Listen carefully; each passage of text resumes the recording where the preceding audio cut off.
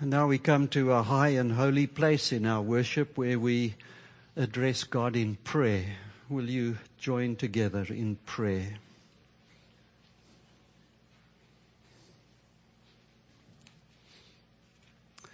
Your Majesty, Your Royal Highness, we stand in awe of you.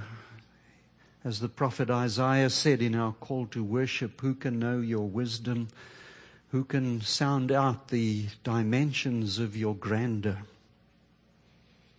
But please, dear God, grant your Spirit so that we may experience that which is beyond our vocabulary, that we may soar in the galaxies of your greatness and savor the sumptuousness of your splendor. Give to us a deep stillness that will drown out the clamor and noise of our world and even of our own voice inside our skull, insistent as the rotor blades of a hovering helicopter. Since your Holy Spirit is totally and absolutely conversant with every nuance of your fatherly heart, grant that he may communicate new riches to us, so that it may be true that that which eye has not seen, nor ear heard, neither has entered into the heart of man, may be part of our experience. Reveal, please God, your splendor in the hallowed pages of your infallible and trustworthy word.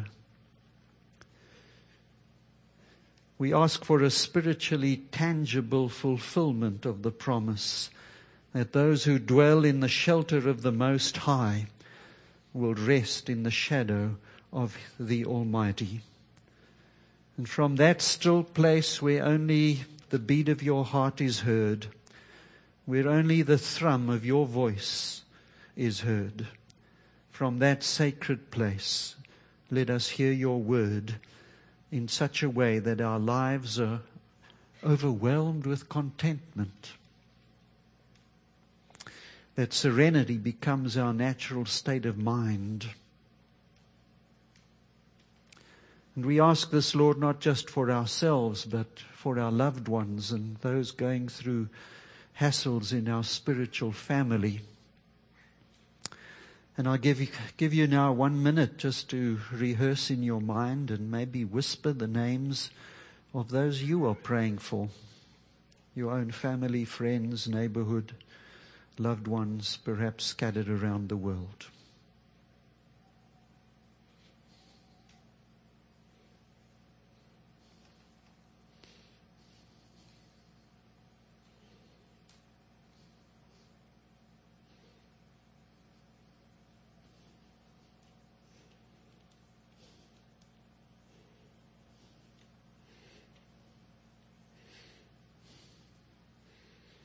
You, O God, are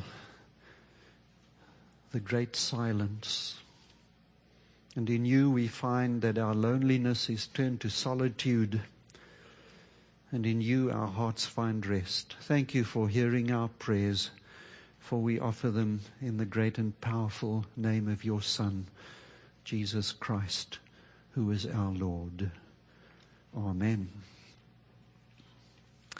We're going to do something a little bit different today. We're going to look at God's University of Hard Knocks and do a flying run through the book of Job. I'm going to read large portions of the book. It's a great comfort to a preacher to read the Word of God, because you can't really mess up, whereas in your sermon you can mess up really badly. There are some days when no doubt you feel like that. You've been henpecked, and the circumstances have plucked the feathers off your wings, and some evil in the air sucked the feathers right off your chest. And some have been feeling like this for a long time already. There is a bridge in Venice that connects the Palace of Justice with the prison. It's this covered bridge with little slot windows looking out over the glory of Venice and the canals. It was a prisoner's last look at the world before he descended for life into a lightless dungeon. The poet John Keats gave it the enduring English name of the Bridge of Sighs. For many, that is an apt metaphor of where they find themselves right now in their lives. One woe doth tread upon the heels of another, and the future seems like a descent into a dark and dank dungeon, and the only blue sky is seen through a barred window. So Job speaks to this situation very realistically. Just a little background. Job is considered by many scholars, probably a majority of them, to be the earliest chronological book in the Bible. In other words, the one that was written first. That means it was written before Genesis. So we handle it with awe because it was written when the Egyptians were using hieroglyphics in the pyramids. It shows us that the struggle with evil and suffering was the first subject to engage human authors. The story of Job is most instructive, and as we follow it, we will weave our own lives into the tapestry of life circumstances. Just a little bit of background information. There are two scenes. The one is Job here on earth. He knows nothing about the drama behind the scenes. He is in the dark and he is struggling to comprehend what is going on. He feels helpless and he thinks he's a victim. And then there is, secondly, God in heaven. He is directing the drama on earth from behind the scenes. And everything is taking place in accordance with his well-devised plan. So as we go into an extensive reading, if you have your Bible, you may want to turn to Job chapter 1, verse 1, and we'll read right through to chapter 43, verse 16. No, I'm only kidding. I'm going to chop out large parts of it and explain it briefly as we go through. So here's the introduction to Job. There was a man named Job who lived in the land of Uz. He was blameless, a man of complete integrity. He feared God and stayed away from evil. He had 7 sons and 3 daughters. He owned 7,000 sheep, 3,000 camels, 500 teams of oxen, and 500 female donkeys, and he employed many servants. He was, in fact, the richest person in that entire area. Every year when Job's sons had birthdays, they invited their brothers and sisters to join them for a celebration. On these occasions, they would get together to eat and drink. When these celebrations ended, and sometimes they lasted several days, Job would purify his children. He would get up early in the morning and offer a burnt sacrifice for each one of them. For Job said to himself, "Perhaps my children have sinned and have cursed God in their hearts." This was Job's regular practice. One day the angels came to present themselves before the Lord, and Satan, the accuser, came with them. "Where have you come from?" the Lord asked Satan. And Satan answered the Lord, "I've been going back and forth across the earth, watching everything that's going on." Then the Lord asked Satan, "Have you noticed my servant Job? He is the finest man in all the earth, a man of complete integrity. He fears God and will have nothing to do with evil." Satan replied to the Lord, "Yeah, Job fears God, but not without good reason. You have always protected him and his home and his property from harm. You have made him prosperous in everything he does. Look how rich he is. but take away everything that he has, and he will surely curse you to your face.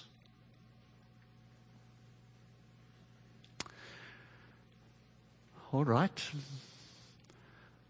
You may test him, the Lord said to Satan.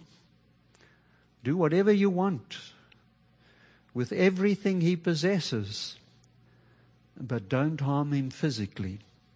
So Satan left the Lord's presence. One day when Job's sons and daughters were dining at the oldest brother's house, a messenger arrived at Job's home with this news. Your oxen were plowing with the donkeys feeding beside them when the Sabaeans raided us. They stole all the animals and killed all the farmhands. And I only am the one who escaped to tell you.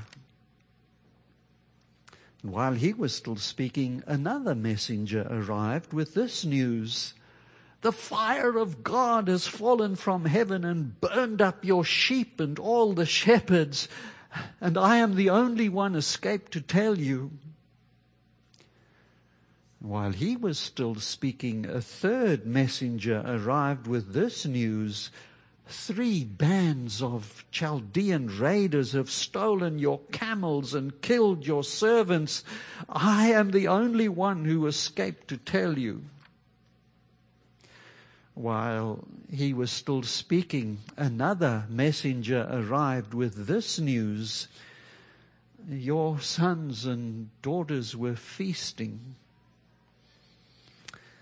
Suddenly a powerful wind swept in from the desert and hit the house on all sides. The house has collapsed. All your children are dead. I am the only one escaped to tell you. Job stood up and tore his robe in grief. Then he shaved his head and fell to the ground before God. He said, I came naked from my mother's womb, and I will be stripped of everything when I die. The Lord gave me everything I had, and the Lord has taken it away. Praise the name of the Lord. In all this, Job did not sin by blaming God. One day the angels came again to present themselves before the Lord, and Satan, the accuser, came with them. Where have you come from? The Lord asked Satan. And Satan answered the Lord, I have been going back and forth across the earth, watching everything that's going on. Then the Lord asked Satan, have you noticed my servant Job? He is the finest man in all the earth, a man of complete integrity. He fears God and will have nothing to do with evil, and he has maintained his integrity even though you persuaded me to harm him without cause. And Satan replied to the Lord, skin for skin. He blesses you only because you bless him. A man will give up everything he has to save his life. But take away his health and he will surely curse you to your face.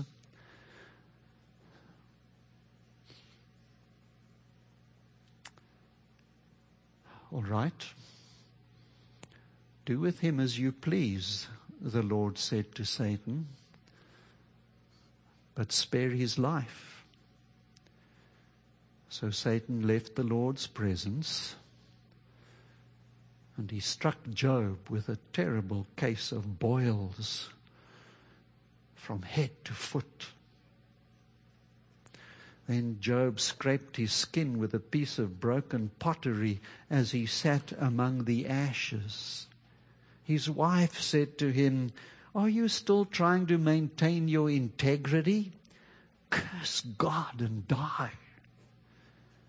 But Job replied, you talk like a godless woman. Should we accept only good things from the hand of God and never anything bad? So in all this, Job said nothing. When 3 of Job's friends heard of the tragedy he had suffered, they got together and traveled from their homes to comfort and console him. Their names were Eliphaz the Temanite, Bildad the Shuhite, and Zophar the Naamathite. When they saw Job from a distance, they scarcely recognized him. Wailing loudly, they tore their robes and threw dust into the air over their heads to show their grief. Then they sat on the ground with him for 7 days and nights. No one said a word to Job, for they saw that his suffering was too great for words. So here's the opening scene of the book of Job. Job is sincere. That's very evident. There are no answers. He's got no clue as to any of the background to his life. And these 3 friends provide a model of support for grieving. Take note of that. You often say, I don't know what to say to grieving people. They don't hear what you're saying anyway, so just sit down with them and be there and stay with them as long as it's necessary. In chapters 3 to 23, Job and his friends wrestle with this whole issue of his life and of his suffering. There are flowery speeches full of metaphors to things of their time that confuse us. There's a lot of good things in there. And it's rather confusing. I myself took about 15 years before I finally fathomed what this book is all about. But then we get to chapter 23, and finally Job is fed up. He's had enough.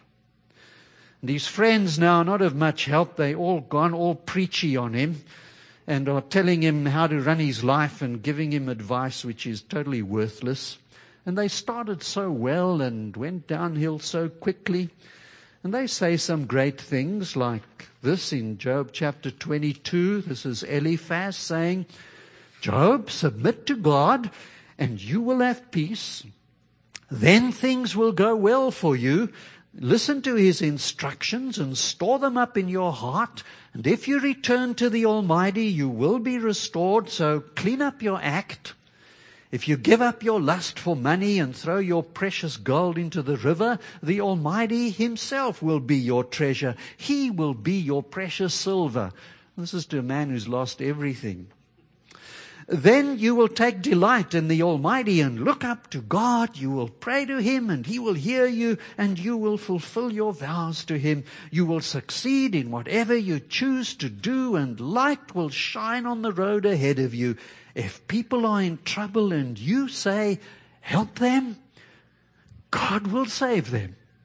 In the Almighty and look up to God, hands are pure. Now that's truly a great statement with some amazing truth in it, isn't it? But it's entirely wrong in the context. It assumes Job's suffering is due to some sin, that Job must be guilty of something in particular, and if only he would repent and restore God to the throne of his life, he would be rescued. It's based on the false assumption that all of life is either a reward or a punishment. If things are going well, it must be because I'm living a good life and exercising faith and listening to God's word and staying obedient to him, and he's blessing me as a reward. Or all of life is a punishment. If you're sick or undergoing some hardship or the other, well, it must be because you've done something wrong. And the answer is simple: just repent. Now be honest with yourself. No hiding here. Hasn't this thought gone around in your mind for some of your hardships? Hasn't there been this question mark, I wonder if God is punishing me? And here I'll make a confession which is much worse than that. In my mind, from time to time, when I see other people suffering, I've got that same sort of question about them. I wonder what they did wrong. I wonder what God's punishing them for. And then there are those times when you see really godly people going through terrible things. Let's say, for example, a really godly household sees the children go off on a tangent and take up a contrary lifestyle and get addicted and end up in terrible places. And we're so judgmental. Well, I am anyway. And the thought crosses my mind, I wonder what mistakes they made in parenting. You see, it's all completely false. But for the grace of God, that could be my children. But for the grace of God, it could be me suffering. And so this isolates us from other people. It isolates us in our minds, and we feel isolated from God. God, where are you? We are asking. And Job here says he is groaning in thick darkness. Now notice God himself has testified that Job is an upright man who fears evil. He religiously follows the instructions of even sacrificing for the unwitting sins of his children. And the accuser, well, he is the one who is being shown to be wrong. And now God enrolls Job in the University of Hard Knocks. And there are two faculties there. The first one is arrogance. And the second one is insight. And now Job finally has had it up to here. And he gives voice to his anger and frustration. You might read it in this sort of vein. Come on, God, where are you? I've had enough. Why don't you show up for me? So that's how he spoke. My complaint today is still a bitter one.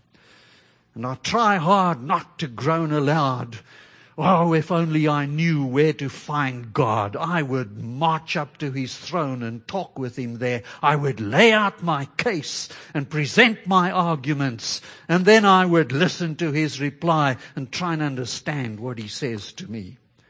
Would he merely argue with me in his greatness? Oh no, he would give me a fair hearing, fair and honest. People can reason with him, so I would be acquitted by my judge. You see, he's fallen in that same old trap.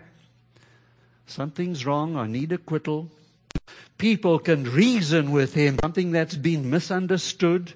If God were to acquit me and really see what a good man I am, the suffering would end and even be remedied. And now he enrolls in Arrogance 201. He's looking for God, remember? Well, I go east. He's not there. And then I go west. But I cannot find him. I don't see him over there in the north anywhere. And when I turn to the south, I can't find him. But he knows where I am, so where is he? And when he has tested me like gold in a fire, he will pronounce me innocent. Nevertheless, his mind concerning me remains unchanged, and who can turn him from his purposes? Whatever he wants to do, he does. So he will do all he has planned. He controls my destiny. No wonder I am so terrified in his presence. When I think of it, terror grips me. God has made my heart faint. The Almighty has terrified me. So that's the lesson of Insight 101. He's finally starting to say, Who is God? Darkness, he says, is all around me. Thick, impenetrable darkness is everywhere. Why doesn't the Almighty open the court and bring judgment? Why must the godly wait for him in vain? Because that's the worst part about it, when God is silent and missing. Isn't that the worst part of your pain and suffering? Well, he's only in Insight 101, so now he's going to become a sophomore. And you know, sophomore is a composite word made up from two Greek words, sophos, meaning wise, and more, meaning moron. That's exactly what sophomores are, aren't they? That's what I was like. I had got 1 year behind me. I knew a smattering of Greek and a little bit of Hebrew. And man, I was going to tell those freshmen all the answers of life, and I would even thumb my nose at the seniors. The first glimmer of insight sort of makes you a bit arrogant, doesn't it? And here he's still clinging to his bargaining method. Do you notice that? Why must the godly wait for him in vain? Why doesn't he open the court and bring judgment? We can settle all this in a moment. And so God enrolls him in Insight 202. Then the Lord answered Job from the whirlwind. Think about a hurricane, that sort of wind. Who is this that questions my wisdom with such ignorant words? Brace yourself, because I have some questions for you, and you must answer them. Where were you when I laid the foundations of the earth? Well, tell me if you know so much. Do you know how its dimensions were determined, and who did the surveying? What supports its foundations, and who laid its cornerstone as the morning stars sang together and all the angels shouted for joy? Oh, what a grand picture that is, isn't it? It just thrills your heart to think of it in that score. And so it goes on and on right through chapter 38. So you see, we've skipped huge bunches of the book, and all of it is underscoring the fact that Job is earthbound in a celestial world. Job is egocentric in a theocentric world.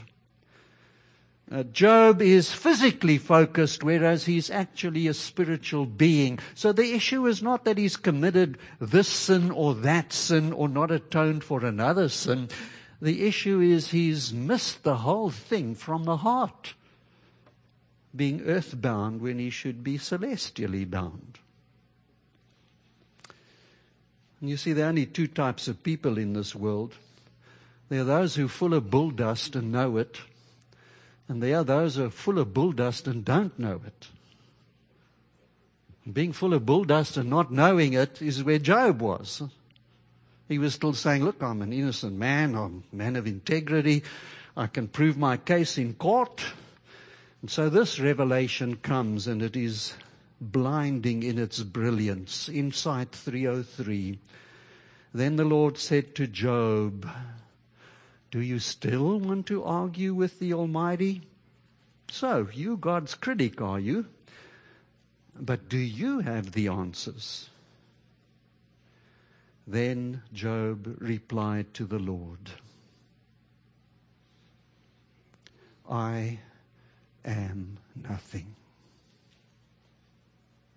How could I ever find answers?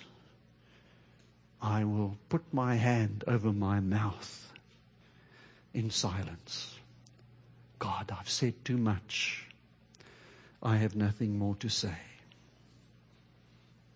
Once you see God in His majesty and splendor and the grandeur of His being, this is where you will always end up, with your mouth zipped. The Apostle Paul puts it in Romans chapters 1 through 3 as all these people contending for righteousness, the pagans and the heathen and the religious people. But he comes to this conclusion, let God be God, and every mouth be shut up. God is not going to let Job off so easily. He may think he's settled it now. He's made his point and come to a new understanding of God's sovereignty.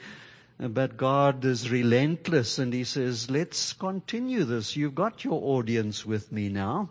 Then the Lord answered Job from the hurricane, brace yourself, because I have more questions for you and you must answer them. Are you going to discredit my justice and condemn me so you can say you are right? Are you as strong as God? And can you thunder with a voice like his? All right then, put on your robes of state, your majesty and splendor. Give vent to your anger. Let it overflow against the proud. Humiliate them with a glance and walk on the wicked where they stand. Bury them in the dust. Imprison them in the world of the dead. You want to hand out justice in the world. Okay, Job, do it. Well, then even I would praise you, for your own strength would save you. And that's the actual indictment of Job. The audacity. And now finally Job bows before God, and his prayer is the prayer of a postgraduate doctoral student. Then Job replied to the Lord, I know that you can do anything and no one can stop you. You asked, who is this that questions my wisdom with such ignorance? God, it is I. And I was talking about things I knew nothing about, things far too wonderful for me. You said, listen, and I will speak. I have some questions for you, and you must answer them. I had only heard about you before. But now I have seen you with my own eyes.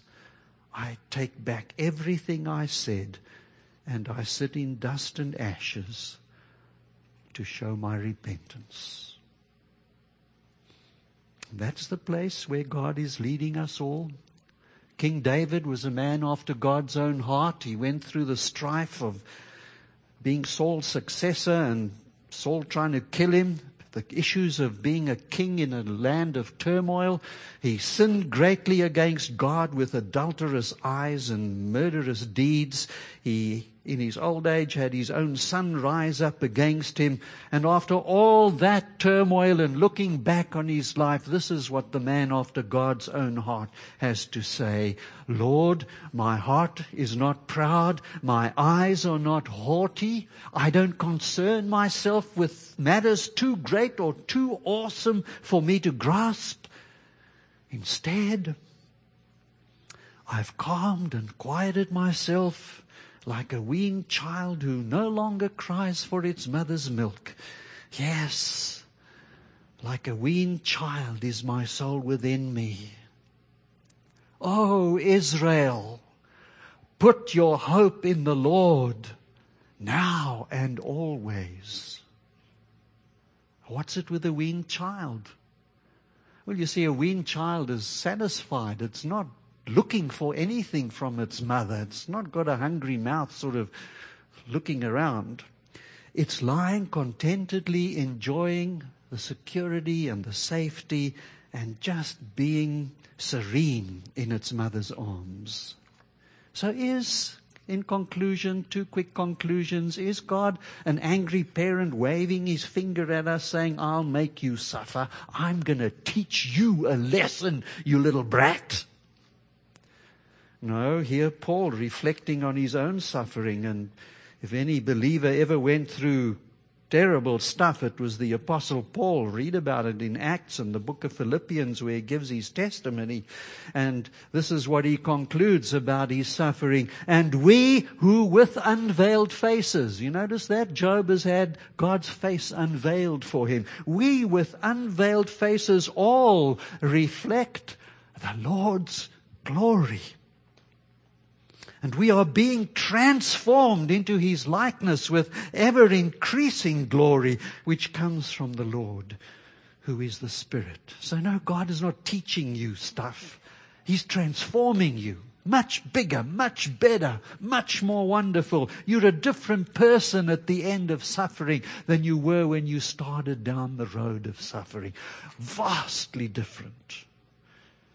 So is Job, secondly, merely a powerless pawn in a chess game between God and the devil? Oh no, that's what the devil wants Job to think about himself. Here's how God sees Job, and this is God's experience at the end. He's delighting in God. He's able to say, I had heard of Him, but now my eyes have seen Him. The relationship is transformed, and Job is a transformed man. And this distracted, distraught, frantic freak is now a weaned child looking trustingly into his father's eyes. And everything is different.